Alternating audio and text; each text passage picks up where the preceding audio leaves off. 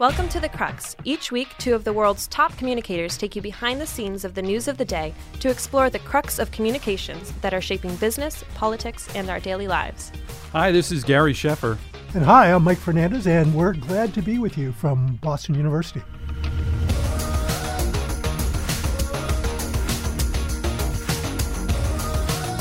Gary, great to be here with you today. We're going to have in a moment the real treat to talk to Marc Cloosterman about the work that his firm has done on revitalizing the Volkswagen brand.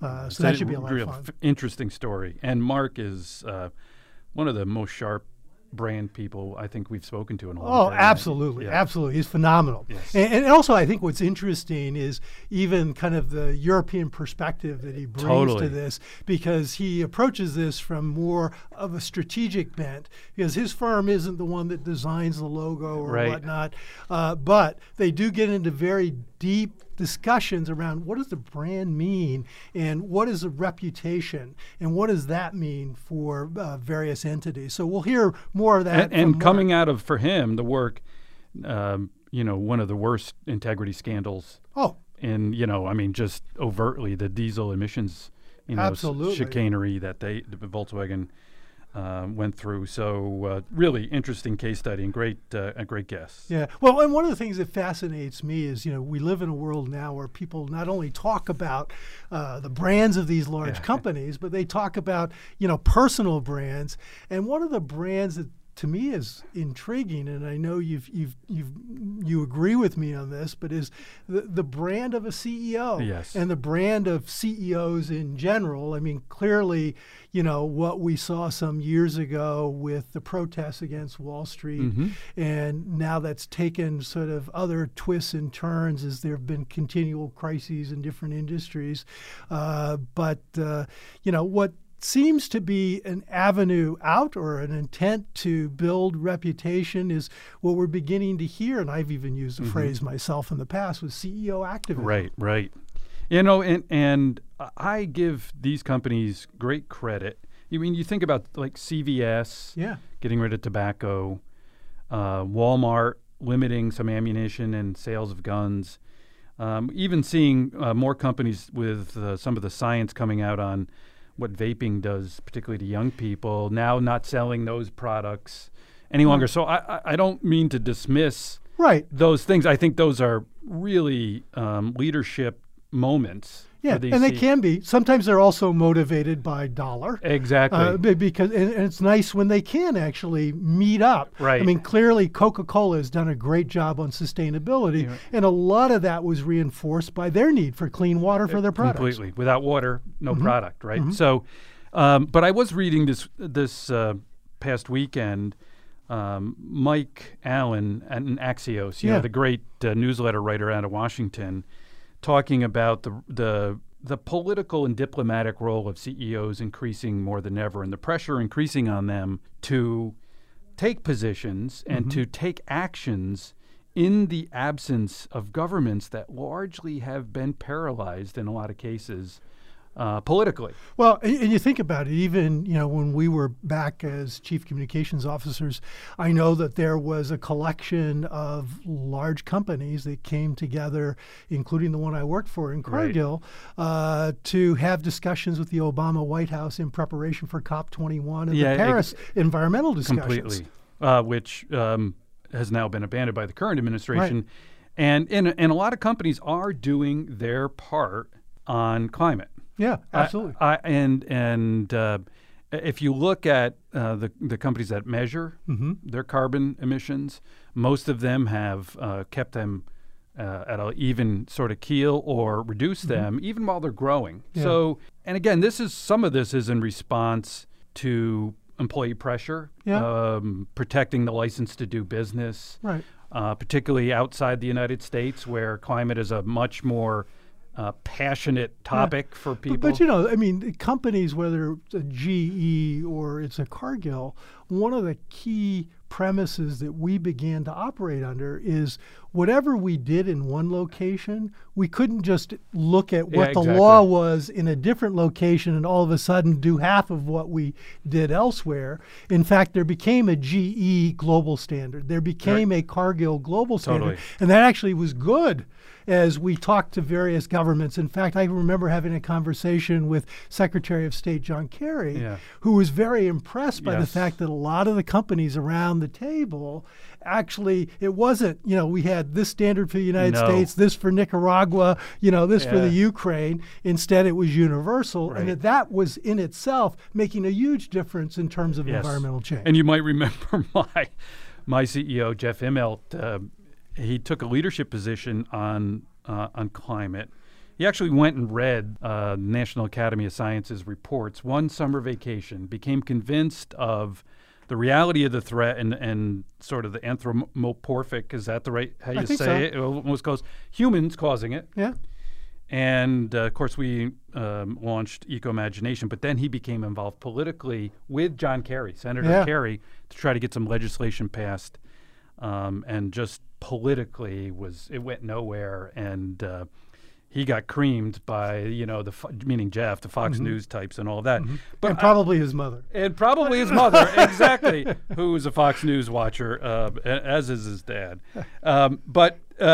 I just note all of this after reading Mike Allen's thing. And at the bottom of Mike's thing, he said, well, CEOs, to your point, tend not to be the most trusted people in the world these days for whatever reason. And some of this is seen as being self-serving more than social value. And Mike Allen says, one of the things they got to take a look at is CEO compensation. And I believe 2018 was the first time that we had these ratios that were mandated by the SEC. By the SEC, that's right. Right, on how much the CEO makes compared to the median worker. Well, and it's amazing. So the rule actually was designed several years ago. And so people knew this was coming. Right. And now, I remember being involved in the discussions around this. I think there are some people who believe the SEC it gamed it a little bit. This comes out of Dodd-Frank, Mike, right? So and the financial crisis. Nonetheless, whether it's in the ballpark or it's accurate, it's important. And so the first numbers came out, and the average chief executive of an S&P 500 company earned 287 times more than their median employee last year. So how many of them were worth it? Exactly, And they earned the average CEO pay in 2018 was $14.5 million, and the average median worker was $39,888. And that for the CEOs was up $500,000 from the year prior. Is this Fortune 500 companies? Yes, it is. Yeah, S&P 500. I'm sorry, and the workers in that period. Now, CEO pay went up $500,000, and worker pay went up about $1,000 on average. So we all know that in this economic boom, historic, unprecedented that we've had since the financial crisis, that the equity or the pay compensation for workers and middle class has not increased nearly as much. So bring this all together is I love CEO activism. I love the leadership that people, but man, they're going to have to take on some tough issues. And I believe CEO pay, it might not be the top 10 things on your list from a CEO standpoint for the sustainability of your company. I always thought that, Mike. I always thought, look, we've got 100 things in front of us that are more important than how much the CEO makes, but and there are, there are 100 more things more important. I mean, the challenge though is, you can't sort of say one thing and try to portray that you're goody two shoes, and then on the other side, these huge compensation packets that get into bonuses, and some of it's hidden in terms of what that long-term payout might be. We're pretty opaque. We're not very transparent about even to what's reported, and so there will be challenges, no doubt. That's right. Occupy Wall Street might have been the beginning, and we may see more down the line. Now, all of that said, I think what happens from an accounting standpoint, and I'll put my green eye shades on here. Mike's got an accounting degree. It reminds us about every 15 minutes. But go ahead, Mike. But it's like, so there's always the test of materiality in terms of what you share with the public. And for a large company, an S&P 500 company, the actual salary of a CEO wouldn't meet the test of materiality. Yeah, exactly. And so if it weren't required by SEC regulations, we may never really have a clear picture of this. But the challenge becomes, okay, so is he getting or is she getting paid for what value she has brought to the company? And that's a tough test because, there are consultants out there that are targeting pay based on the performance of others. And I remember as a chief communications officer, you very quickly look to find comparatives. Right. And the comparatives were either in industry or similarly sized companies. That's right. And that becomes sort of the safety space. Right. And then you're always pointing to the other guy or gal who's, making a lot more. You're right. And saying, well, see, that we didn't make as much as John or Jane over here. Yeah, exactly. Well, thank goodness for the entertainment industry. I don't know if you know, if you look at the highest paid CEOs, it's like, Bob, they make extraordinary amounts of money. Les Moonves, when he was at CBS, just at the top of the list. It really is amazing. But I'm with you on this. I think companies need to just simply tell people what were the CEOs measured on. Mm-hmm. What were the board expectations for the CEO during that year? Because you have to disclose this every year, right? What was the performance against those metrics? And what's on his or her tax statement, right? Well, how much did they make? And then you get into stock options. You get into all these things. Yeah, well, and it's interesting. Life tends to get more complicated even as we say we want more simplicity. Right. I can remember when I first went into telecommunications years ago, and our CEO, Sol Trujillo, said, I want to be that company that doesn't have the fine print. Right. But almost everything does. Right.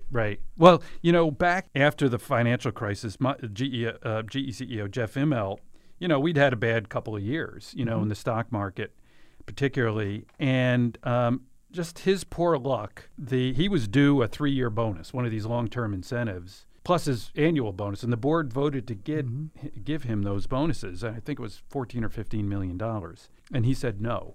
He said, everybody has suffered, in the past few years because of the financial crisis. And instead of doing it in a proxy statement, right, we had a blog at the time, GE Reports, and Jeff wrote a short note in plain language saying, I'm not taking my bonuses. And it was highly effective. And I wish more CEOs, his idea, his execution, I wish more CEOs would have that kind of direct step up human contact. So I got one more thing to whine about. Again, I love CEO activism. This is my caveat. But in this Mike Allen piece, he lists Tim Cook from Apple. Who's a good guy and done the right thing on immigration and a bunch of things, and as being a leader among CEOs on public policy and other things, human rights, certainly been a leader in human rights. But then I had noted in the New York Times a couple of weeks ago, there's this minimalist phone company called Lightphone. And apparently their phone, I've not seen one, but their phone is like an e-ink. So I guess it looks like, just black, and it's just a phone. Just a phone. Now they're coming out with the Lightphone 2, which I guess will have a few more features. But they took out a full-page ad in the New York Times on a Sunday and said, Tim, you have said that our phones are making us crazy, essentially. Right. That if you are spending more time looking at a phone than you are looking in people's eyes, then we have a problem, right? And I'm looking right now at a billboard. We should probably say the same thing for the Maytag folks, with all the different buttons on our washers and dryers. So there's a billboard they took out. I think this one was in L.A. said, "Dear Tim, you also said technology should serve humanity, not the other way around. Period. Roger that. Much love, Light Phone." So they're challenging Apple, and Tim personally. Keep it simple. To keep it simple, and that we socially, this addiction to phones is detrimental to the development of young people, our social interactions, which I think is true. I don't know of any research. I can't speak to that with any expertise. But my point being, people like Tim Cook are going to face some really existential questions in the future. Although some of it's going to be consumer demand, right? Right. And what else is out there? And it's interesting on this question because this past summer I actually met this guy. His name's Mats Matheson. Yeah. And he runs this company called Hold. Yeah. And it's Norwegian. Right. And what was funny when meeting him is that he's probably early 30s, I could be wrong. Right. But youngish guy. Right. And he was upset by the number of young people that were spending like their entire lives on the phone. Right. Doing all different kinds of things. And he came up with a business built around this. Right. And it's an app that you download to your phone, and then it keeps track of when you're on your phone or not. And it gives you like swell prizes if you don't use your phone. So it gives you discounts and, is that right? and free coffee, discounts to the movie theater and whatnot. And apparently it's all the rage on university campuses in Norway. Wow. And something like 40+% of the students actually subscribe. So maybe if Hold catches on, maybe Apple will feel the heat and have to simplify. Well, and technology, so much of this technology is new. Yeah. Right? Relatively new in our lives. Mm-hmm. I mean, think about how the iPhone is not that old. Yeah. Even look at the vaping situation. That technology is brand new, and now we're beginning to realize. So I don't realize we're starting to talk like troglodytes. Well, no, exactly. I was just going to say, I don't know. Well, you look at the NRA and gun supporters, and they want to make video gaming the cause of all of this, right? Without any evidence. Now, if you worked for Activision, Blizzard, whatever it is, this is an issue that I'm sure they are studying, right? Yeah. It's like, what is so? My point being, all this technology is new, and sometimes you don't know what you don't know, but you proceed on faith, and I just think. You look at Facebook. Right. Who thought, telling your friends that you had a birthday party, and then look at all of the ramifications from journalism through, social, exactly. Yeah, we live in the land of unintended consequences. Right. Now, all sorts of things can happen. Exactly. The flip side of that, though, because I do think there's a balance. Yeah. I think on one hand, we do live in the land of unintended consequences, and there are some things that happen that aren't good as a result of technology. Right. But I will remind people listening that technology has really given us so many great things like air conditioning and refrigeration and all of it, as well as new medicines and whatnot that have allowed us to live longer. Keep in mind that the normal human life in the United States at the turn of the century, from the 19th to the 20th century, so we're talking, the 1800s to the 1900s, was about 42 years of age. Wow. And now people are living twice that. Yeah, exactly. It's kind of the norm. And so we need to be cautious because, even National Geographic a few years ago did a cover story, The War on Science. Yeah, exactly. And it just showed that, people are a little iffy about things that are new. And if we see things bad, let's close it down. Or we believe things that are inherent in our own political philosophy. Bubbles, so you will have science showing that GMOs are perfectly good, and yet if you're a liberal or you have that tendency, you'll say no to NGOs, or not NGOs, GMOs. GMOs, is what I meant to say. Yeah. GMOs, genetically or you might say no to both in that case. and then on the other side, you've got conservatives that say no to climate change, and clearly the science is there. Yes. So what you're saying to me, Mike, is that I'm sounding a little nutty. this morning on this podcast. No, I agree with everything you say. I just love thinking about these issues. Yeah, no, I do too. And what. And I do think there are unintended consequences to a lot of things. Exactly. So, like the students who take my class, for instance. Exactly. So anyway, the one other thing that I wanted to bring up this week, because we talked about it last week, was we're in the middle of football season here in New England, and the Patriots had another big win yesterday. They seem like a juggernaut this year, but they did it without their wide receiver, Antonio Brown, who we talked about sort of. And he's not there. What team is he with next week? Oh, exactly.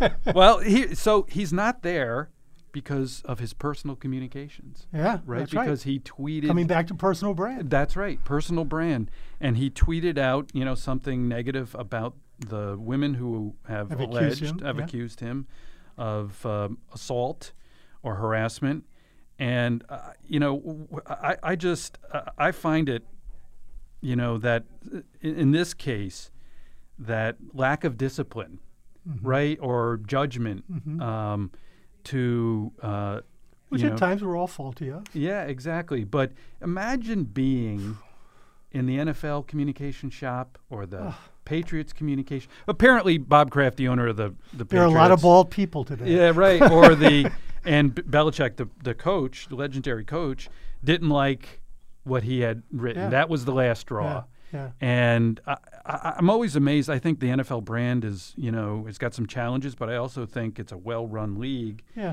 And they gave this guy a chance. Correct. And then posed with additional evidence. Yeah. And the way he even reacted to the evidence. Yeah. It's, there's a great book a few years ago that Marshall Goldsmith, the executive coach, wrote. It's called Triggers. Yeah. And so much of life in terms of what gets us in trouble is how we react to events as they unfold rather than the events themselves. Yeah, exactly. And I always, think back, and you'll like this, I always think back to the Yankees about everything, and pretty much in life. And we are a country of second chances. We are a very forgiving people.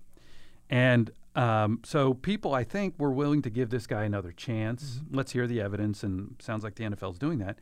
But I think back to, remember he was a great reliever, left-handed Steve Howe. Oh, yeah. And he pitched for the Dodgers, and he had a terrible cocaine addiction. And that guy, we suspended, that guy probably got 6 or 7 second chances and just couldn't kick it ultimately. Yeah. And I think the difference there was he was very, and it's a different situation, he was very apologetic about it, and he made clear his struggles with the addiction. And so people are like, give the guy another chance, right? And he got a lot of them. Yeah. And so that personal brand of his gave him those opportunities, whereas in this case, it sounds like there's no sort of second reflection by the athlete on the situation that he's in. Yeah. Well, let's go talk to Marc about Big Brand. Big Brand, exactly. VW, great brand.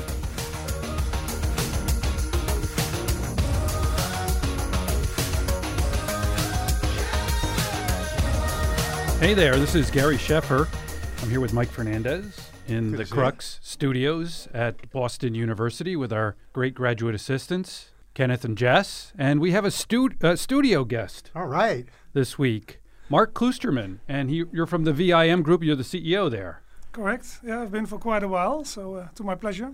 And so the reason we wanted to have Marc on, other than he's a terrific guest and a communicator, is that last week I think we mentioned the rebrand going on at Volkswagen. And Marc's group has worked on that. We want to talk to him about that. We want to talk to him about some of the work he's doing with Arthur Page. And I want to start, though, Marc, with VIM Group. Tell us about it. What kind of work do you do? I see sort of a tagline on your website is improving your brand performance. Why don't you tell us about it? Yeah, thank you, Gary, and also Mike. It's just great to be here. I have this opportunity. What we do is we specialize in helping our clients to change their branding around the world. So of course we have a lot of beautiful words to express around that. But basically, in most simple terms, if you want to change your branding due to a repositioning, due to a merger, a carve-out, due to digitalization, happens a lot, our clients come to us to ask for support in how to manage that process. So it's not about the design process. It's more about, can you help us sketch the roadmap for how you want to go about this change? And then can you help us execute the roadmap? So that's basically running project management and change management, mostly for global or international clients. And you have some big clients. I see DHL, Merck, Airbus, etc. Yes, of course, that's also one of the reasons that we have this conversation. But indeed, global clients that want to change their mark in the world, and sometimes literally their mark. And of course, there's always a strategy behind. But bringing those programs to life is really important. And one of the things I find fascinating as we look at the work of VIM is that you actually have clients who've been with you for multiple years. You know, I noted that like ING has been a client for over a decade. And Gary, you and I, when we've worked in companies, you know, we've always thought of brand or brand exercises as a little bit of something you do as a project. And maybe that project lasts a year or two, and then it's kind of done, and then you might revisit it, you know, maybe a decade later. And yet we're seeing this where clients are signing on to you, your firm. Is that being pushed by just the pace of change, technology? Well, I think first and foremost, we are not an agency. So if you're an agency, you get pitched, you're on a roster or you're off the roster, right? And I don't have to tell you how that works from all sides of the equation. For us, brand, and that's also my personal passion that I want to bring to the Page Society, brand is the most valuable intellectual property or intangible asset of an organization. And it's just not being treated as such. You will have governance for all the assets and functions in an organization, whether it's production or sales or HR, but not for brand. It's somewhere in communications, mostly, or it's in marketing. And of course, the interesting thing about brand is it's about the intangible relationship between an organization and the stakeholders. Right. And to manage that is mostly put high in the organization, but the touch points and the experience is all over the place. And that's in terms of the orchestration of that asset, that's a very complicated thing. And so the reason that we have long-standing relationships with our clients is that they recognize that the process side and the boring business administration side of the thing is a thing with longitude. And if you know an organization, how they work, you keep getting back in with new questions. It's not that we work on a retainer or something, doesn't happen. We're also not interested. But it's really managing brand over time is a process. So we get questions about the brand governance and how that should be when the world is changing for digital. You get a whole array of questions about unification of branding or the other way around. Yeah. Right. How's a brands around brand architecture. But then a lot of our work is really in making it happen. I mean, one of our clients is ABB. And we've been working for the last 4 or 5 years with them on their global brand transformation journey, setting out what were the objectives in the beginning and then gradually moving in that way. Digitalization of the brand, because of course they manufacture a lot of heavy equipment, products. Big stuff, And all the devices will be connected to the internet 24/7. So that's a massive shift in their business. And Gary, who am I talking to? You know all of that. I used to, Mark. But you can relate to that. So, I mean, I think that's a bit of a long answer to the question, but it's really about managing brand as an asset. It's a great answer. And I want to ask you to go just a little bit deeper, actually, on the change management part of it. Yeah. And what do you mean by that? Is that a cultural effort? And how do you go about that working with your client? Yeah. In the most simple terms, one of the former Page members, you may know him, Kees van Riel. Dutch guy. Okay. Very much, yeah. He's been advising us really for the last 20 years.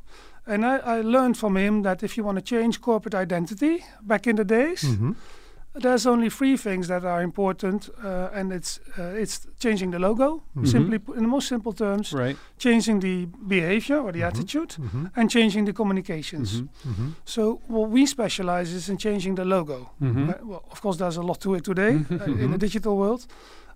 So we're not specializing in managing the change of the behavior in the company, and we're also not the ones who are at the table to changing the communication. So the media effort, whether it's owned or paid or earned. And I think if you look at the second part, the cultural change, what I see a lot is that's why a lot of organizations, brands are struggling really, because it requires very much of a long-term effort.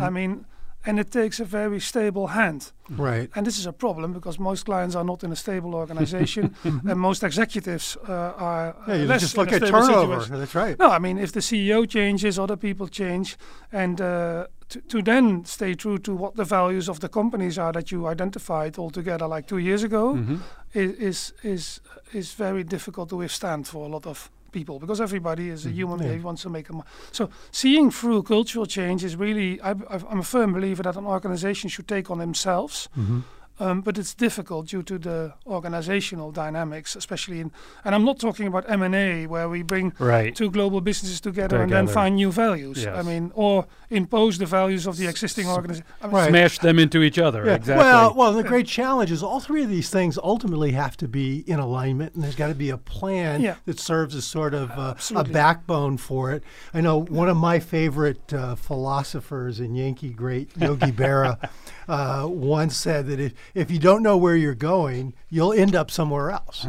And so as you think about this, and you think about that complexity of change in the C-suite, what do you do to try and put in place so that there is some consistency, is some alignment as you move from logo to culture to communication?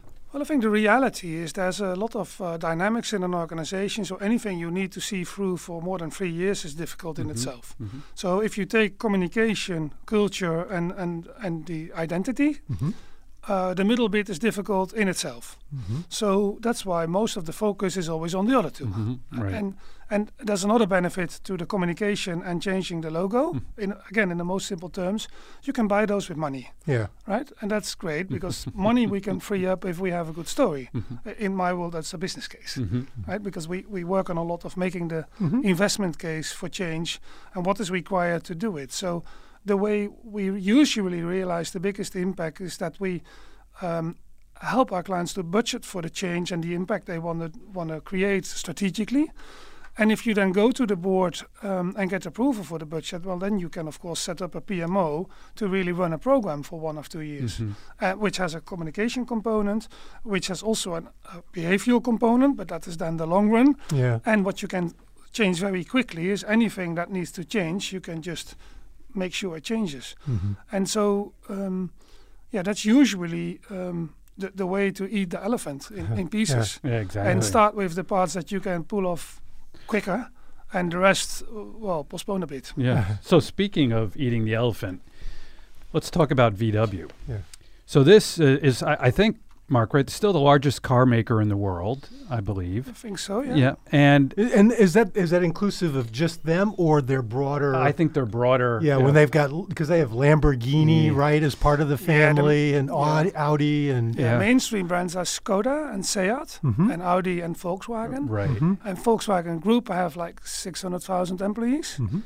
And then, of course, they have some very famous luxury brands. Bentley. In the group. Oh, I didn't know Bentley was in the group. Bugatti, I think, right? Wow. Wow. Well, I never shop in that area, Mike. Neither do I.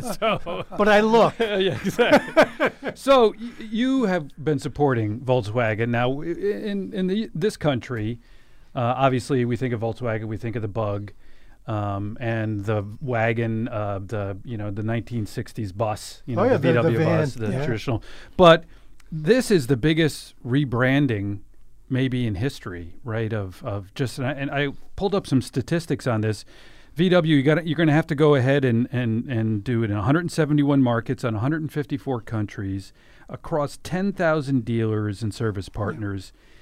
We talked about the logo. 70,000 logos will be replaced in that time. So just a massive elephantine project. So tell us what prompted this. Obviously, Volkswagen has had some problems with the emission issue. So can you tell us on behalf of your client, what generated the change? Yeah, of course. Very happy to do that. So, I mean, the new brand design, it marks the start of a new era for Volkswagen, indeed, just to your point, Gary. And by formulating new content and with new products, the brand is undergoing fundamental transformation towards a future with neutral emission balance for everyone. They're not saying we will be neutral, but it's towards a future of becoming neutral. Hence why the company has chosen that now is the right time to make the new attitude of the brand visible to the outside world. And I think it's quite important. We see a lot that when companies embark on a brand refresh or a rebranding effort, one of the main reasons to do is that the strategy has changed. And if you start explaining the new strategy to the world, but you cannot make it visible or tangible, then you don't have a story to tell. So if you talk about the communication bit of this, I've been over the last 15 years in a lot of conversations with our boards where really the element that made the board tick was like, look, you have created a new strategy. You work now for 6 months with all the senior management. It will now cascade into, that's all great. But how are you going to tell the world? Because buying this in terms of media attention, I mean, everybody goes, well, who cares? Right. Yeah. Whereas if you change the appearance of your brand, even if it's only evolutionary or revolutionary, you get a free opportunity to tell the story. Because now you're starting to talk about how many logos, which then gives the brand the opportunity to tell you why, which is exactly the whole point of the exercise. Yeah. Well, and what's fascinating to me is even what you guys have on your website, and it's relevant, I think, to the VW story. You say, we believe that brand performance is underpinned by a unique, authentic, and relevant brand promise that must be proven day in, day out. Yeah. And so as we think of VW in this rebranding effort, what do you see as unique, authentic, and relevant? Yeah. Well, of course, they had their challenges with the diesel emission a few years ago. And they've been hit by that, and the legal proceedings are still ongoing, but that will be resolved in any way. But then, maybe luckily, the biggest change in the industry is coming towards them on the electrification. Yeah, and they've made a big commitment, too. And also the autonomous driving. So it's not strange that for senior management, you can see how you do this. And I think, in hindsight, this event with the diesel, let's be honest, they were the first, but not the only ones. We've seen it in so many sectors. Exactly. They've been hit most because they were the first and big. So you take the heat for that. But then it's also, of course, a wake-up call for the board. And I think if you look at all the big players now, they will be coming out of this ahead of the pack because they got hit by something. Yeah. And in a way, that's beautiful. Well, what's the old phrase? Don't waste a crisis. That's right. Well, you have to make change. To the point. Yeah. And I think that's what's interesting for me working with larger clients. I mean, this client is very large, so it's difficult to be agile if you have so many people. And if you see how they've been approached this, also I would say in a German culture, if I may say, being from Europe. Of course, the Germans are known for how solid they are organized, and they have their ducks in a row. And it's difficult then to change and to be agile. But I think this crisis has really got them in a point, okay, we have to revisit what we're doing. And now they've gotten their ducks in a row, and they will come out with so many new models to really flow the market with the new models and the new line. And I love this new phrase, electromobility for all, which they talked about at the launch. And now, I don't know if I'm going to say this right, Mark, but the new vehicle is a 33,000 US.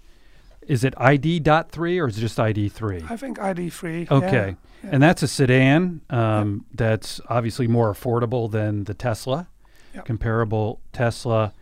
And you're also, Porsche is coming out with, not that I know anything about Porsche. It's probably Porsche. I'm looking at it. Yeah, I look at them, right? You know, they're coming out with a Taycan sedan. But what really intrigued me in reading about this is that there are rumors, at least discussions anyway, that Volkswagen is approaching the cost for the batteries that puts cars on par with these electric cars on par with fossil fuel powered vehicles. Wow. Yeah. And so this is this is very much like the Bug, very much part of the legacy Absolutely. of affordability for everyone, right?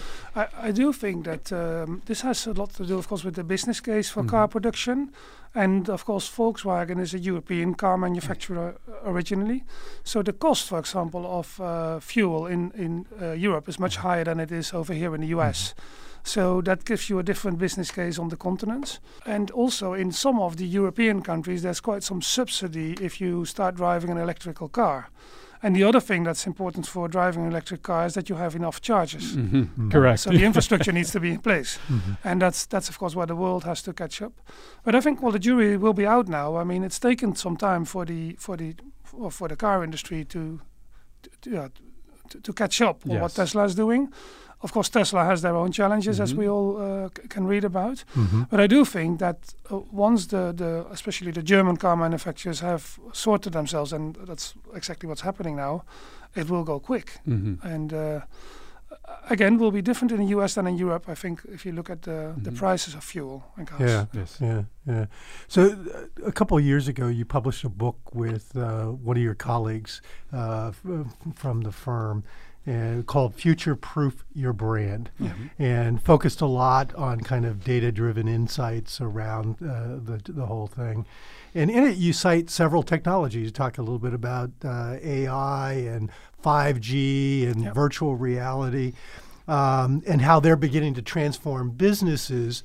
My question to you is, are we beginning to see it transform marketing and communication and branding?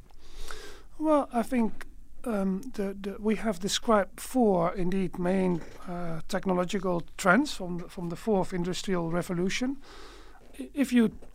I think the whole way organizations are selling their products is changing radically. Let's do two examples.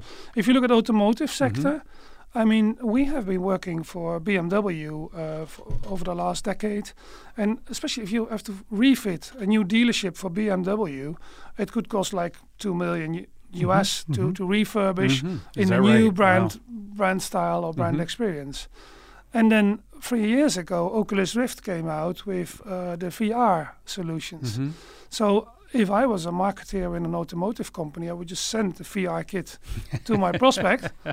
And because I could give them the same immersive experience. And the reason that refurbishing, especially flagship stores for BMW was very expensive, is they wanted to create an omni-channel experience. So you walk in the door, you hear the music of BMW, you feel the wind along your pants, and you go like, wow, I'm really into it. But it's quite costly to make that around the person physically.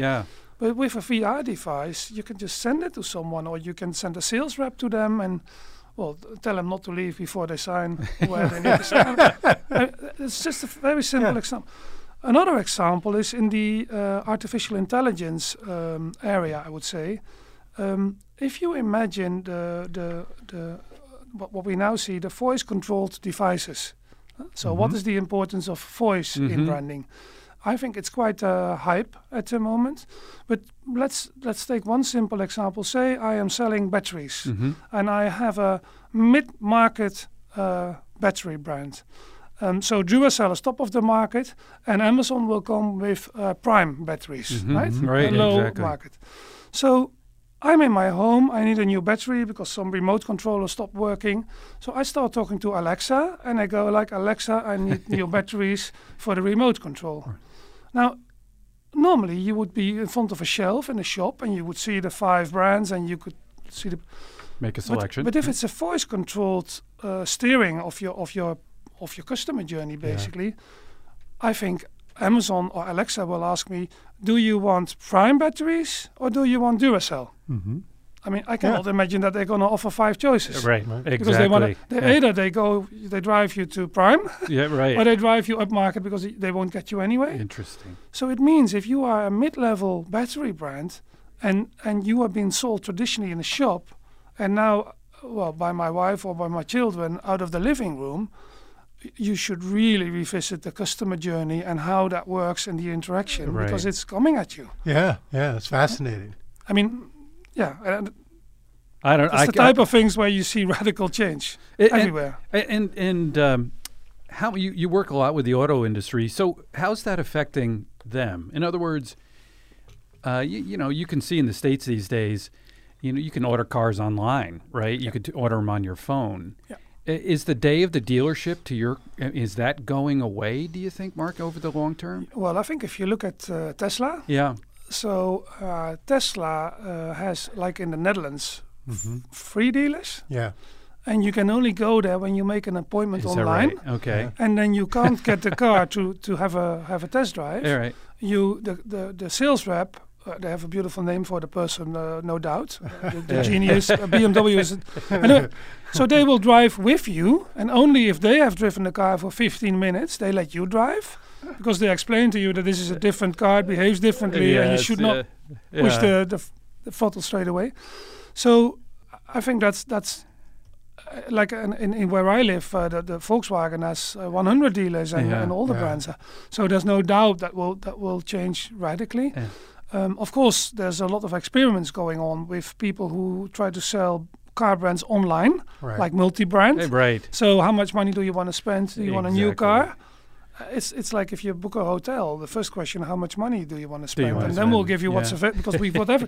I mean, the platform industry is not there yet in the automotive business. I think it's in the hotel sector, it's in the travel sector everywhere, where they just put interfaces like Booking.com or others in between the providers of the product And the the space. customer. Well, and And the when you customer. think about it, the actual cost of the product is less, so the barrier to entry is actually a little less.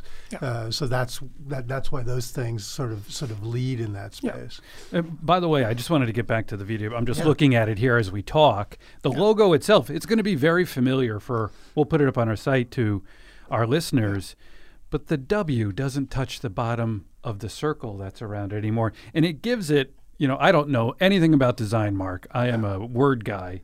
But it gives it a more airy, sort of light, light. What do you think? No. Don't you think it gives it a lighter feel to it? And maybe that is very consistent with the strategy on electromobility, et cetera. I don't know. I could be, completely wrong on this, right? Yeah, well, of course, this is for people who are highly specialized in design, which I'm not. I mean, this is design that is very similar to what the logo of Volkswagen looked like in the 60s. Yeah, exactly. Very similar to the 67 logo. And of course, we've seen, if you talk about the visual language that organizations use, I mean, you will recognize that 10 years ago, a lot of identities were fairly square and straight. Yes. Yeah. And now with the rise of tech, and again, this is in the most simple terms, you see everything will be circle or round. Okay. Right. And softer color. Right. Yeah. Because we want to be more human. Yes, And also the way they've handled color is it almost gives it a 3D look.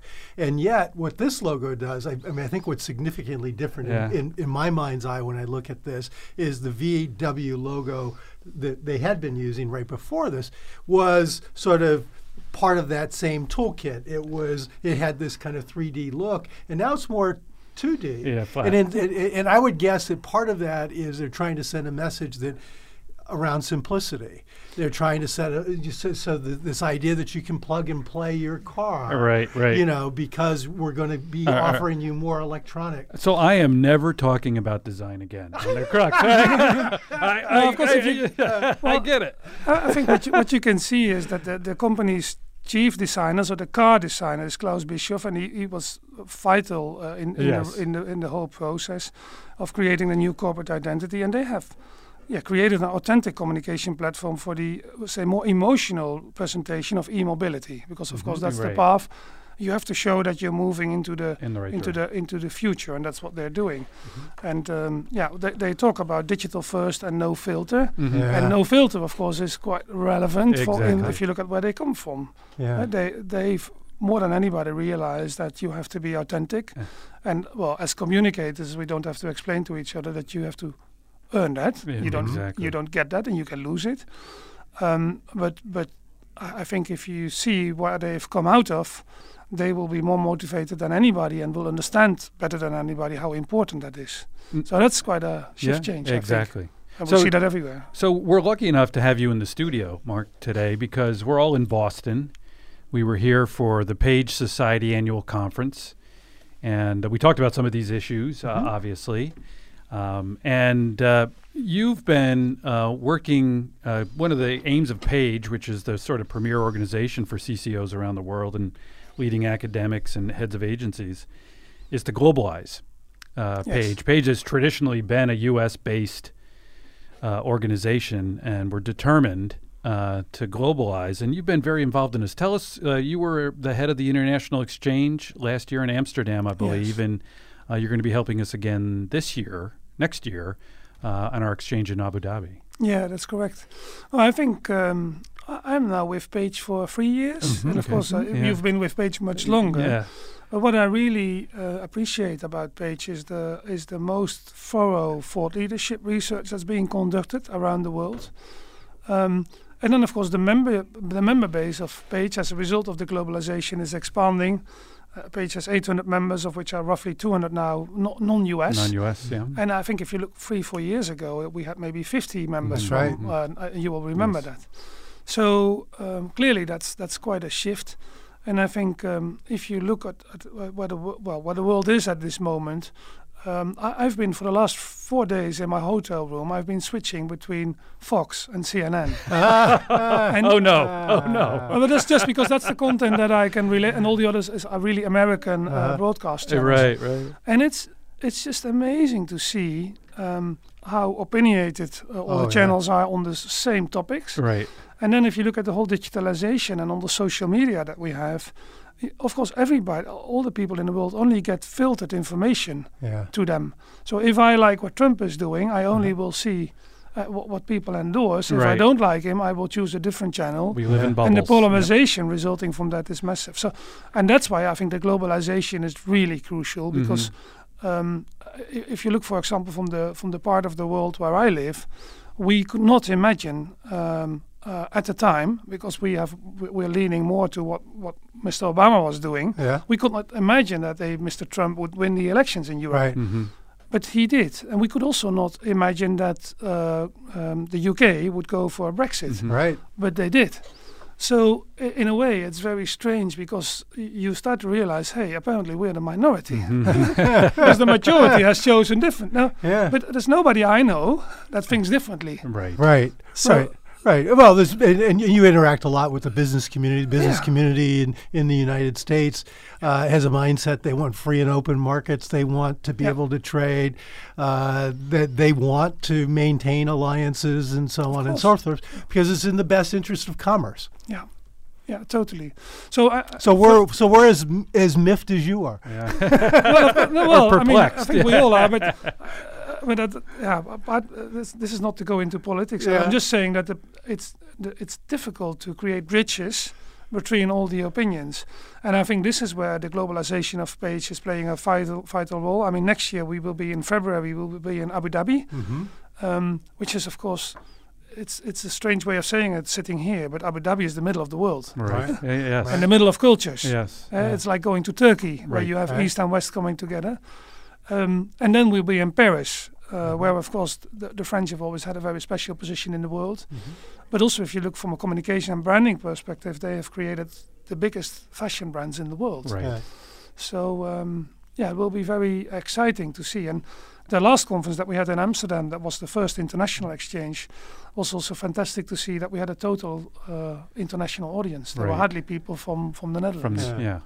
Exactly. And that, for Page listeners out there, those exchanges are open to both Page and Page Up members, and Page Up is sort of the an organization for the leading number twos, if you will, in Page organizations. And to that point, even for the Abu Dhabi International Exchange, we've decided, also in cooperation with the board, that it's open for Page members, Page Up members, but for the first time also for prospective Page members. Terrific. That's great. So they have to qualify. If you don't qualify, but I think that's a really beautiful thing, and also a great instrument for Page to drive the internationalization forward, because I'm also the country chair in Germany and the Netherlands. And there we're hosting twice a year dinners or forums. And that's also where we use that to liaise with prospective members and to test the water from both sides. And it works really well. Yeah. Well, Marc, I like what you said about Paige. I mean, it really is, when you think about the organization, an incredibly powerful group of people. These are people with influence over some of the most important institutions in the world, significant influence. And I love what you say about the, building bridges, and continuing dialogue in a civil way with some common goals. I think it's well put, very well put. So good. Yeah. One last question for you from me is that, so you've worked on all these amazing brands. We've talked about ING, talked about IKEA, talked about VW, Volkswagen. Is there a brand out there that you wish that you say, oh my goodness, I would love to have an opportunity to school them and help them so that maybe they could actually achieve what they might want to aspire to? Yeah, well, maybe this is going to be a bit of an atypical answer, I'm afraid. Okay. If I may, just some history. I was not trained as a communicator. I was trained as a chartered auditor at KPMG. And this is now more than 20 years ago. And just so you know, I'm sitting here with an accounting degree. Yes. Again, I left that business 20 years ago, over 20 years ago. But the thing is, in my whole being, I'm fairly rational. And we work, we work in our business, we work on the logic, where like branding agencies work on the magic. And it also relates to me personally. I'm fairly, there's no high peaks and also not deep lows, generically speaking. You should ask my wife. Or my kids. Yeah. But to the point, so I am not someone who is really into what brand I love, although we work with the most beautiful brands of the world. And I mean, I'm sitting here, we are doing the work for Volkswagen. Well, if you look at it, into the world from out of Europe, well, what more can you wish if Volkswagen, as they did, comes to you? So I have difficulties answering that question. What I like, and that's back to where we started, I think brand is more important and more powerful as an asset for an organization. And I think this is really what is important for board members to realize, and I think they understand. If you want to treat brand with the right governance, you have to start treating it as an asset, and you have to talk about how are we organized for brand. Right. That will then get you into, because we had a quick pre-conversation, and you were talking about changing the logo once every 10 years. Well, we have a database talking about metrics, and we have kept the record of the rebrandings for the last 15 years and how often you rebrand, how that is across sectors, what's the cost of doing that, the investment that you need. And it's on average is one every 7 years, whereas certain sectors it's quicker and other sectors it's longer. So again, a long answer to your question. I'm not that picky, but you'll take all comers. And a very diplomatic answer, including VW. So listen, Marc, thank you very much from VIM Group, the CIO there, just involved in an exciting new strategy and logo change for Volkswagen. And by the way, the ID3 car gets introduced mid-year next year in Europe, and by the end of next year in the United States. Yes. And I've had a look at it online, and it looks really slick. Yeah, no, the rollout is this year and next year. Okay. But it will be a flood of new models, so you will have plenty to choose. Whatever you want to look at. Excellent. Excellent. It's in my price range. 33 grand. So there you go. Thanks again for being on the Crux. My pleasure. Thank you.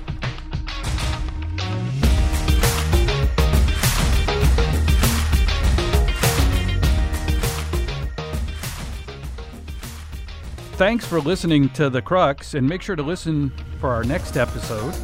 Follow us at The Crux on Facebook and on Twitter, and you can find our episodes on SoundCloud and on our website, thecruxpodcast.org.